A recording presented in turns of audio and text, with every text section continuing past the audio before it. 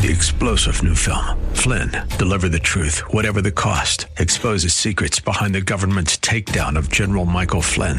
Flynn knew what the intel world had been up to. He ordered the first audit of the use of contractors. This set off alarm bells. He told the truth. He was the most dangerous person for Donald Trump to hire. They had to get rid of Flynn.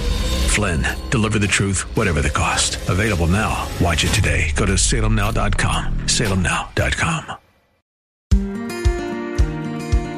Pastor Keith Crosby of Hillside Church.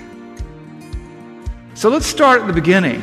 We hear that Christianity, the Bible in particular, demeans women and oppresses them. Well, let's start and see with what the text says from the beginning.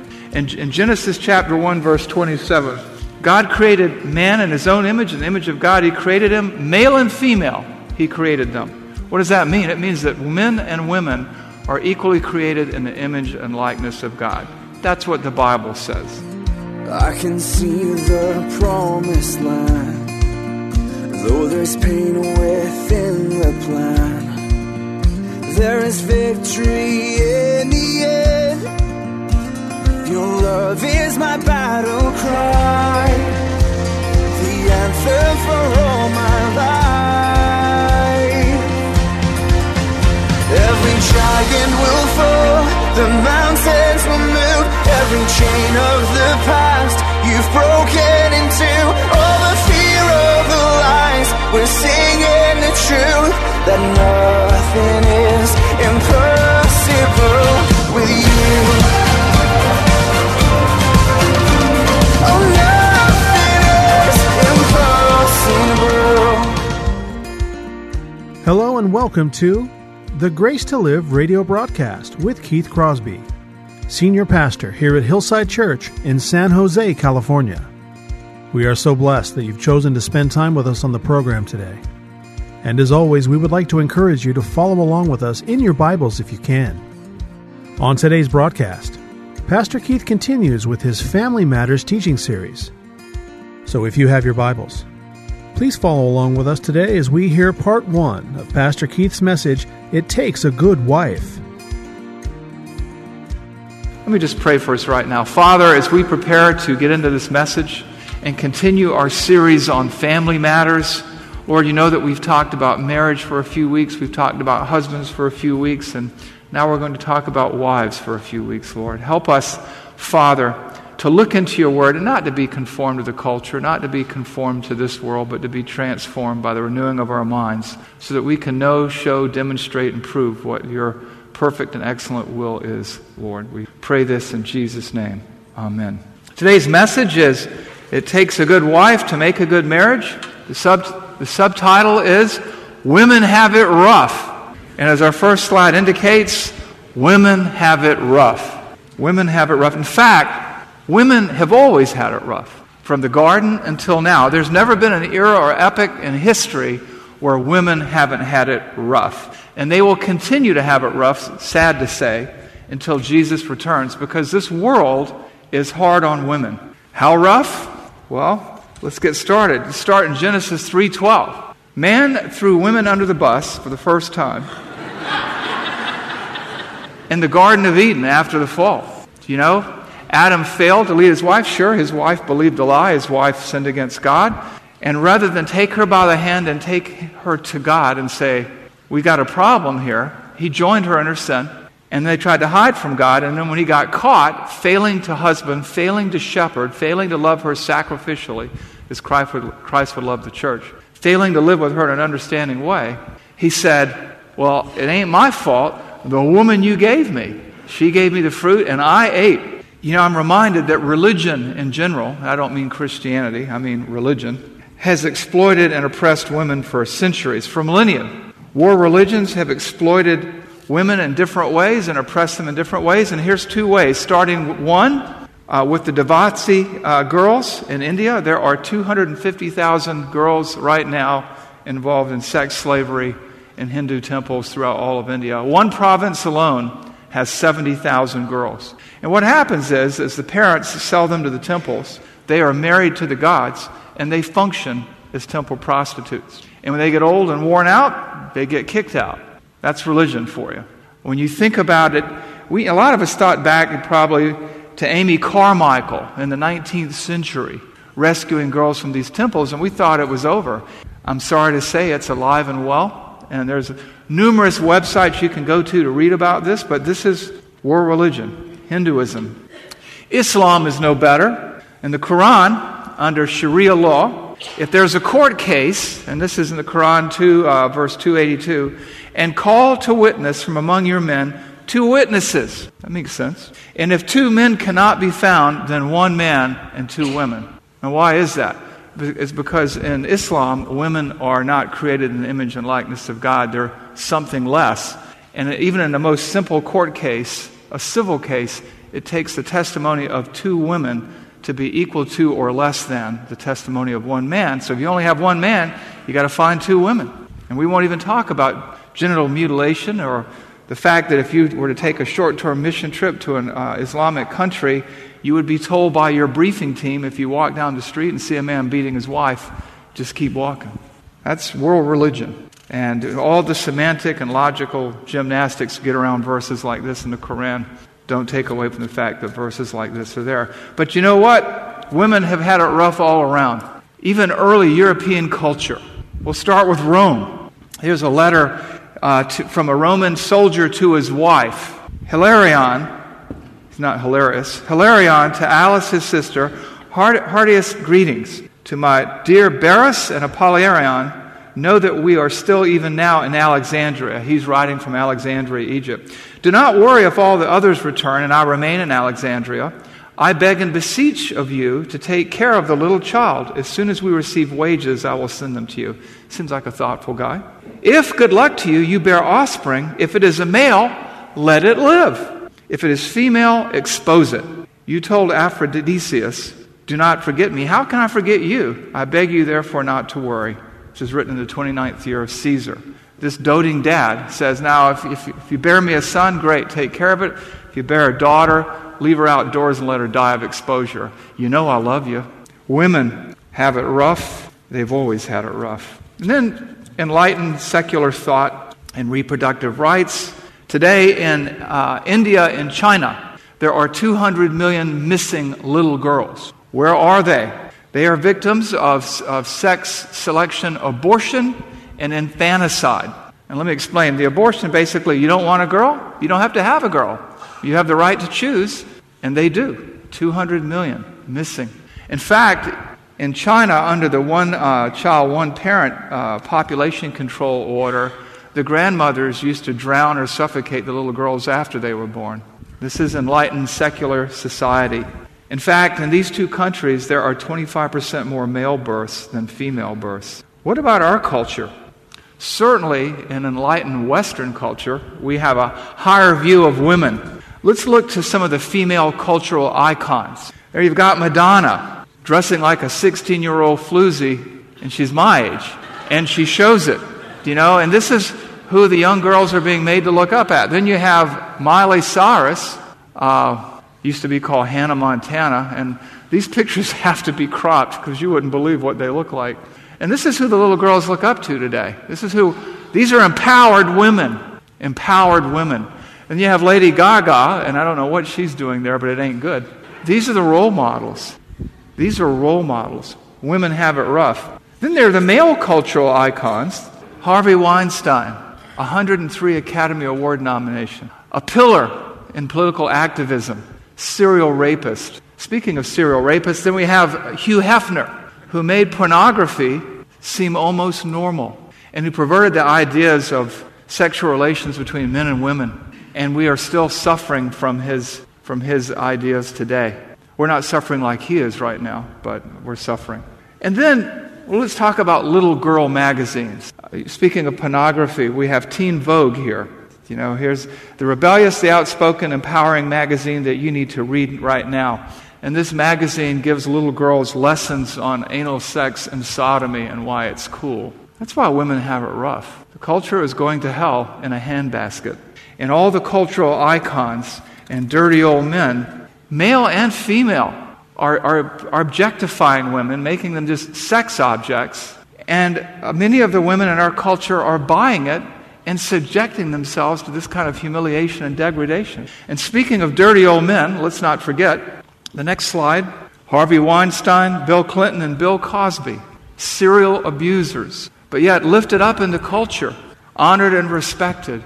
And all three of them should probably be in prison today. But they won't be, because they're powerful men. And that's why women have it rough. And if and I don't want you to think it's just on this big giant scale like this. Then you have some of the more subtle offenders, what we call garden variety knotheads. People like me, husbands who fail on the job, husbands who sometimes love to fail their wives as Christ loved the church, and they make it very difficult for wives. Women have it rough. Women have it very, very rough. You can take my picture down, thank you. Women have it very rough indeed. And why am I telling you this? Because I'm telling you this because I want to set the table for today's discussion. We are about to continue our series of talks on marriage matters. And we're going to be talking about that it takes a good wife to make a good marriage. But I think we need to acknowledge that it's hard to be a good wife in this culture. It's hard to be a woman in this culture.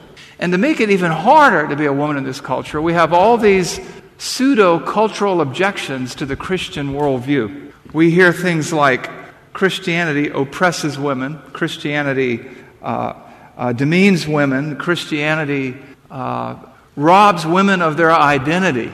And there have certainly been abuses. There's what we used to call in the South Bubba theology, redneck theology, and by the way, it's everywhere. Like the flu, where people take verses out of context and make them say what they want them to say, just like our culture does today about Christianity. But what I want to do is I want to address these cultural objections. So we're going to be covering a lot of territory. The verses will be up on the screen, and in the process, we're going to take you from Genesis through chapter 1 through Ephesians chapter 6 today. So let's start at the beginning. We hear that Christianity, the Bible in particular, demeans women and oppresses them. Well, let's start and see with what the text says from the beginning. In Genesis chapter 1, verse 27, God created man in his own image, in the image of God he created him, male and female he created them. What does that mean? It means that men and women are equally created in the image and likeness of God. That's what the Bible says. That's a lot different from the Quran, where you have to have two women to make one man. Genesis 5:2, male and female he created them and blessed them and named them man when they were created. Now it says man there. The word there is ha-adam, which means from the ground or from the dust. But the point is, men and women, in the view of God, in the Old Testament, are of the same nature and essence. This is the primary original understanding of personhood, before and after the fall. And that's why Adam sings in the first love song in the Bible. I know some people want to say it's the first rap song, but it's not. This is now bone of my bone, flesh of my flesh. And this is far different than our traditional culture. Some of us are old enough to remember the old rhyme, where are little boys and little girls, what are they made of? What are little boys made of? Snips and snails and puppy dog tails, and what are little girls made of? Sugar and spice and all things nice. But let's not confuse our traditions, quaint as they might have been, with what the Bible says. And the Bible takes an entirely different view of women. In Galatians 3:28 and 29, we read this: there is neither Jew nor Greek, there is neither slave nor free, there is no male and female, for you are all one in Christ Jesus. And if you are Christ's, then you are Abraham's offspring, heirs according to the promise. Now, people try to bend that verse to say a whole bunch of other things too. But what this verse is talking about is that men and women are equally precious in the sight of God for salvation. Now, people a lot of times try to create a false dichotomy between the Old Testament and the New Testament. But Jesus is the same in both Testaments. And the Word of God in its view of women is the same in both Testaments. In Proverbs 1:8 and 9, we read this: hear, my son, your father's instruction, and forsake not your mother's teaching. For they are a graceful garland for your head and pendants to your neck. And 6:20, Proverbs 6:20 says this: my son, keep your father's commandments and forsake not your mother's teaching. They're listing them side by side. The book of Exodus 20, the Ten Commandments, Deuteronomy 5, Ephesians 6, honor your father but not your mother. No, it doesn't say that. It says, honor your father and mother that it may go well with you. Jesus quotes that passage in Mark 7, 9 through 10. And then in the pastoral epistles, people try to take 1 Timothy and disqualify it because what it says about the roles of men and women in the church. And they try to, claim, well, this may not be inspired, but it is. And in 1 Timothy 5, 1 and 2, it says this, do not rebuke an older man, but encourage him as you would a father. Younger men as brothers, older women as mothers, younger women as sisters in all purity. Paul is writing to his aide-de-camp, to his protege, and he's saying, look, you treat everybody well, but treat older women as mothers, younger women as sisters in all purity. How different that is from the Roman centurion. If it's a boy, let it live. If it's a female, expose it.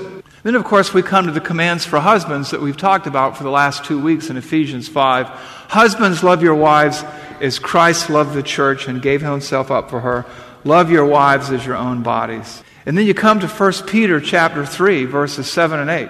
Likewise, husbands, live with your wives in an understanding way, showing honor to the woman as the weaker vessel, since they are heirs, some translations say joint heirs with you in the grace of life, so that your prayers may not be hindered. Finally, all of you have unity of mind, sympathy, brotherly love, a tender heart, and a humble mind. He's talking to men and women in marriage here.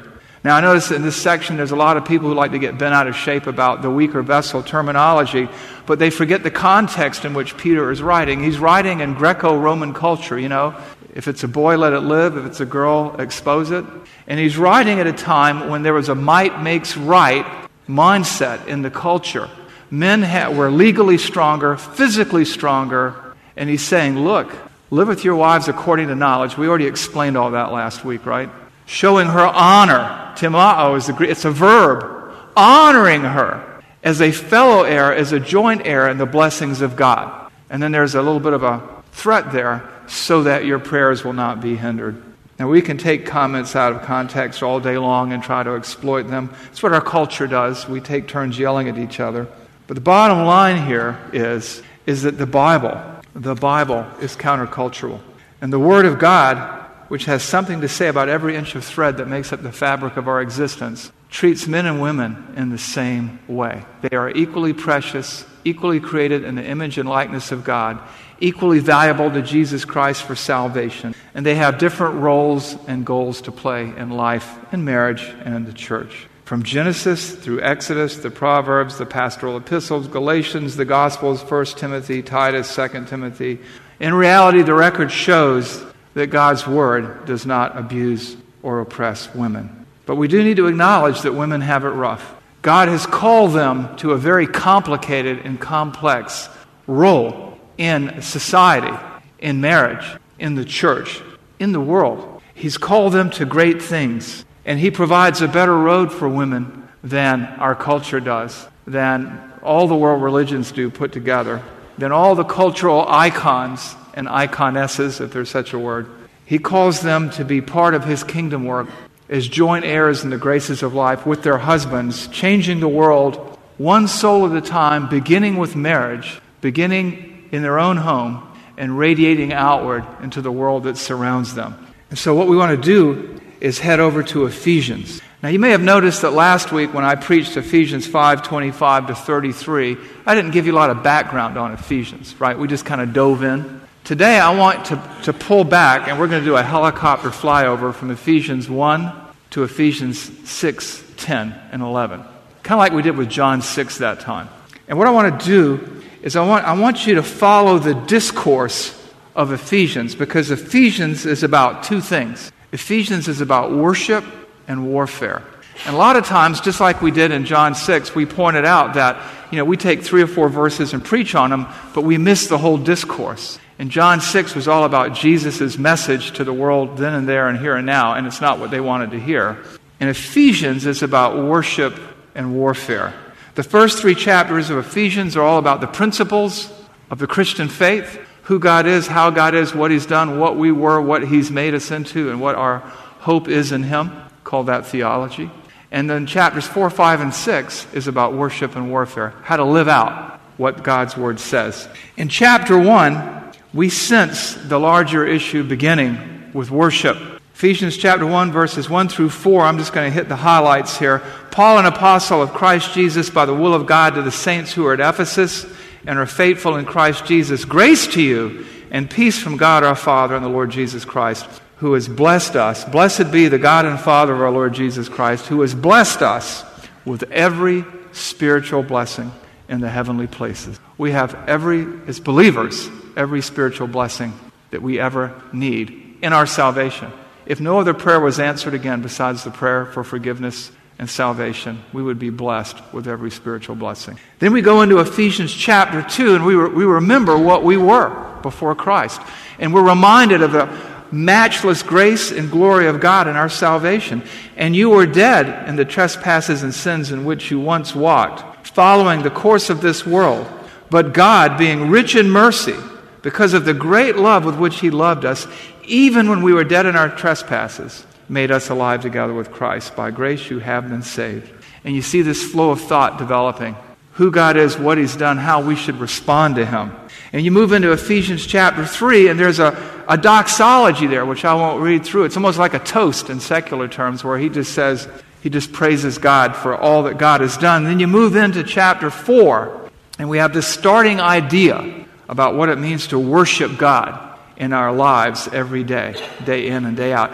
Paul writes in Ephesians 4:1, I therefore, a prisoner of the Lord, urge you to walk, to live in a manner worthy of the calling to which you have been called. Live out your faith. That's what he says. In light of the calling of God upon your life, he tells us how to approach life, how to live a life of worship. And he takes us deeper into this life of worship and sacrifice in Ephesians chapter 5. Ephesians chapter 5 verses 1 and 2 says this, Therefore, in light of all that's come before, when you see therefore, you have to ask yourself, what is the therefore? Therefore, in light of all this, in light of the calling on us, be imitators of God as beloved children, and walk, and that word walk means live in love, as Christ loved us and gave Himself up for us, a fragrant offering and sacrifice to God. Live lives of worship and sacrifice. Remember who you represent and what He did for you. And in light of all that, imitate His example. And then the theme continues in Ephesians 5:15-17. Look carefully then how you walk. Examine carefully your life. Think about how you live, not as unwise, but as wise, making the best use of the time, because the days are evil. Therefore, do not be foolish. Understand what the will of the Lord is. And then he tells them to really examine their focus and their priorities and what they should be. He tells them then and there, and all of us here and now. In Ephesians 5:18, we read this verse that everybody takes out of context and says drinking's a sin. Some drinking is. But what this verse is about is not about drinking. Okay? Ephesians 5:18, and do not get drunk with wine, for that is debauchery, that is dissipation, that is wastefulness. But instead be filled, word there is plurao, in the Greek it means be satisfied. Be satisfied with the Spirit. Be satisfied with the themes of God. And then you move into Ephesians 5:21, submitting to one another out of reverence for Christ. The Greek really says it this way, submitting to others out of reverence for Christ. So he's saying, remember who you are, remember what you were, and be this way. Walk carefully, live a life thoughtfully, intentionally, living out your faith. Imitate Christ's sacrifice.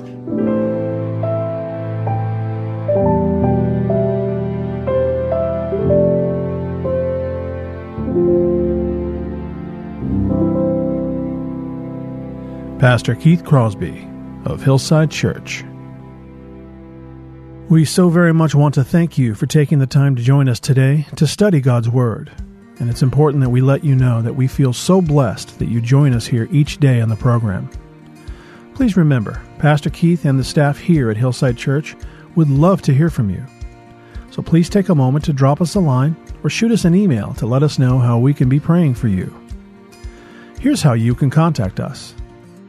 The church mailing address is 545 Hillsdale Avenue in San Jose, California, 95136.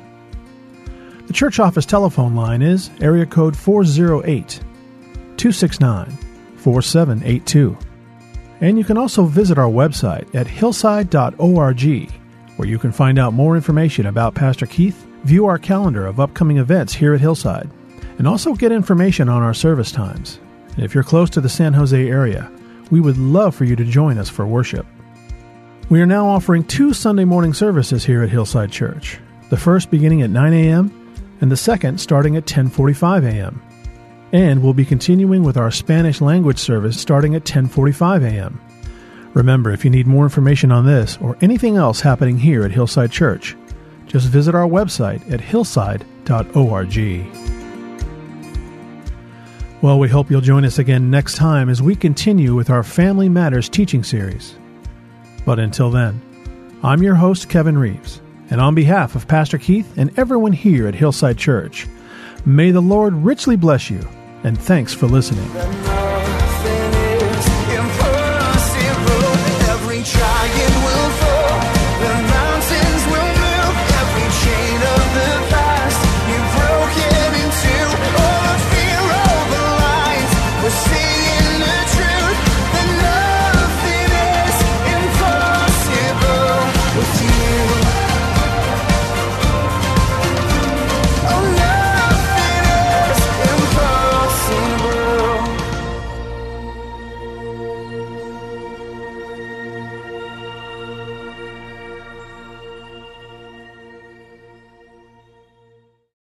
Three-star General Michael J. Flynn, head of the Pentagon Intelligence Agency, knew all the government's dirty secrets. He was one of the most respected generals in the military. Flynn knew what the intel world had been up to. He understood its funding. He ordered the first audit of the use of contractors. This set off alarm bells.